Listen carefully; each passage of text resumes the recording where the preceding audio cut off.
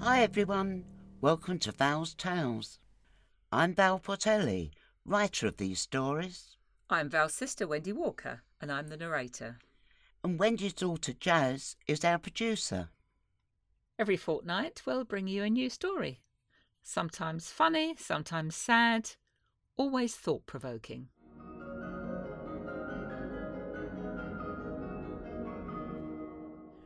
Hello, here we are again. Where have we got up to? We're on season 2, week 5 now. Doesn't time fly? Doesn't it just? What's the story this week? Oh yes, I remember. It's Pearl's a Singer. Oh, I used to love that song, Elkie Brooks. That's the one. Ooh. I did actually meet her and I knew her many years ago. But this song always pulls me in. It gives me the impression of smoky nightclubs and then finally hitting the big time after years of hard work. I love it. Yeah, me too. Well, I'm interested now to get on with it. Okay, here we go. Over to you then. I hope you enjoy both the story and the music that inspired it.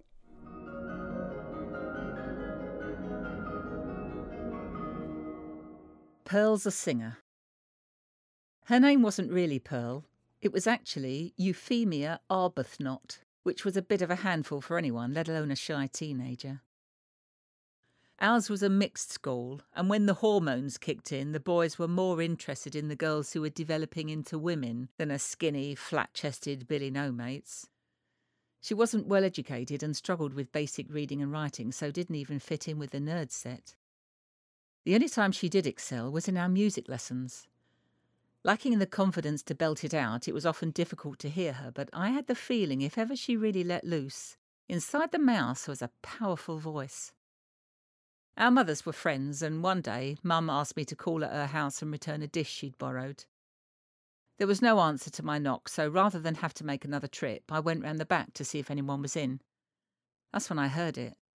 The music was playing full blast, but her voice was even louder. I listened for a few minutes, until she noticed me standing by the open sliding doors. "Oh, it's you," she said, blushing bright red as she quickly shut the radio off. "Was that you singing?" I asked, although I knew it was.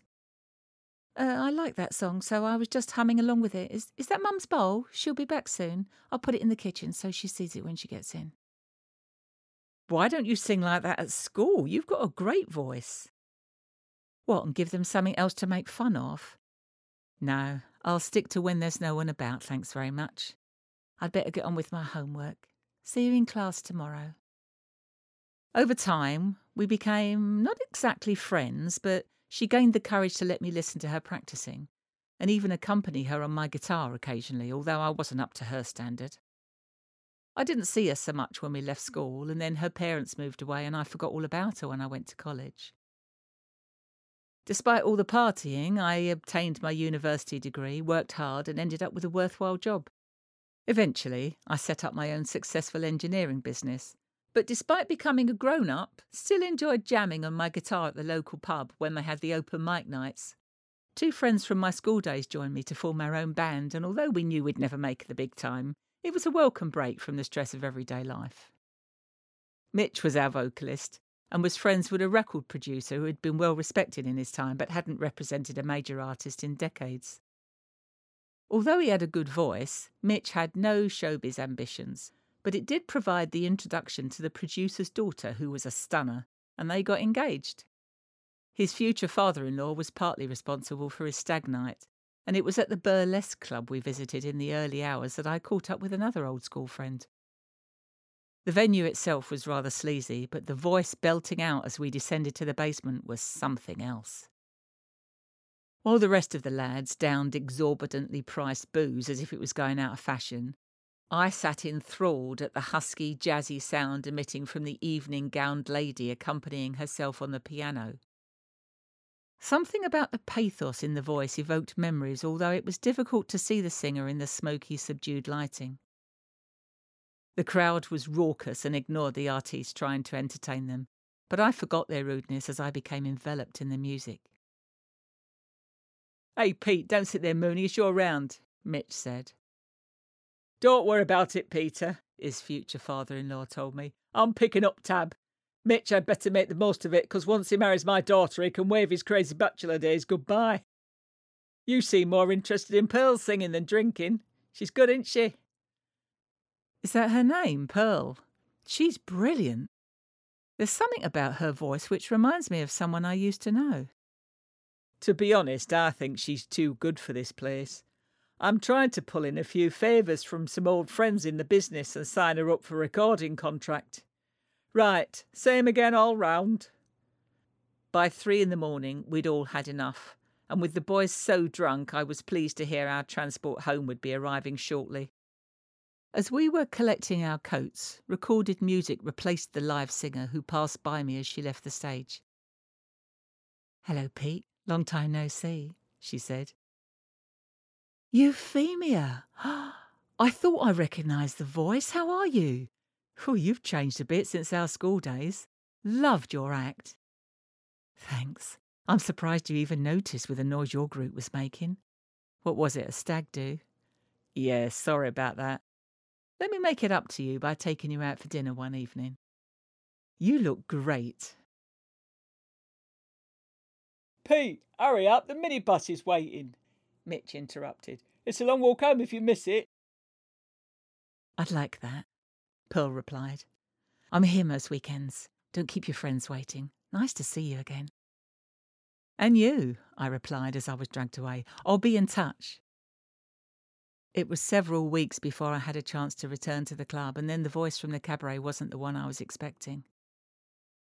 "Where's Pearl tonight?" I asked the barman. "Too good for the likes of us now, mate," he replied. "Made a record. I hear she's all set for the big time." "Have you got a phone number I could reach her?" "No, sorry. You could try her agent." "Yes, sir. What can I get you?" He turned away to serve another customer, so I downed my drink and left. Over the following weeks, Pearl's song was played regularly on the radio and gradually climbed up the charts. It reached number 22 before disappearing without trace. Meanwhile, I was best man at Mitch's wedding, and he settled down to married bliss, leaving our bachelor days behind us. We still meet up for a jam session a few times a year, and occasionally Pearl will join us if we can get a babysitter. Things moved quickly when we met again at Mitch's reception, and we were married within the year. Our twins were closely followed by a daughter and then another son, so with 4 children under 8, she had her hands full.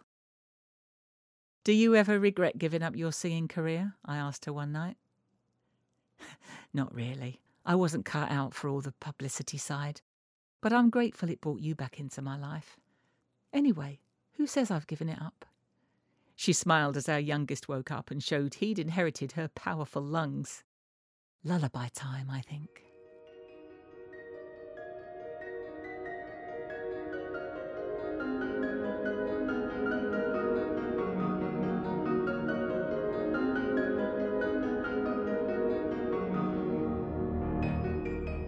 Thanks for listening.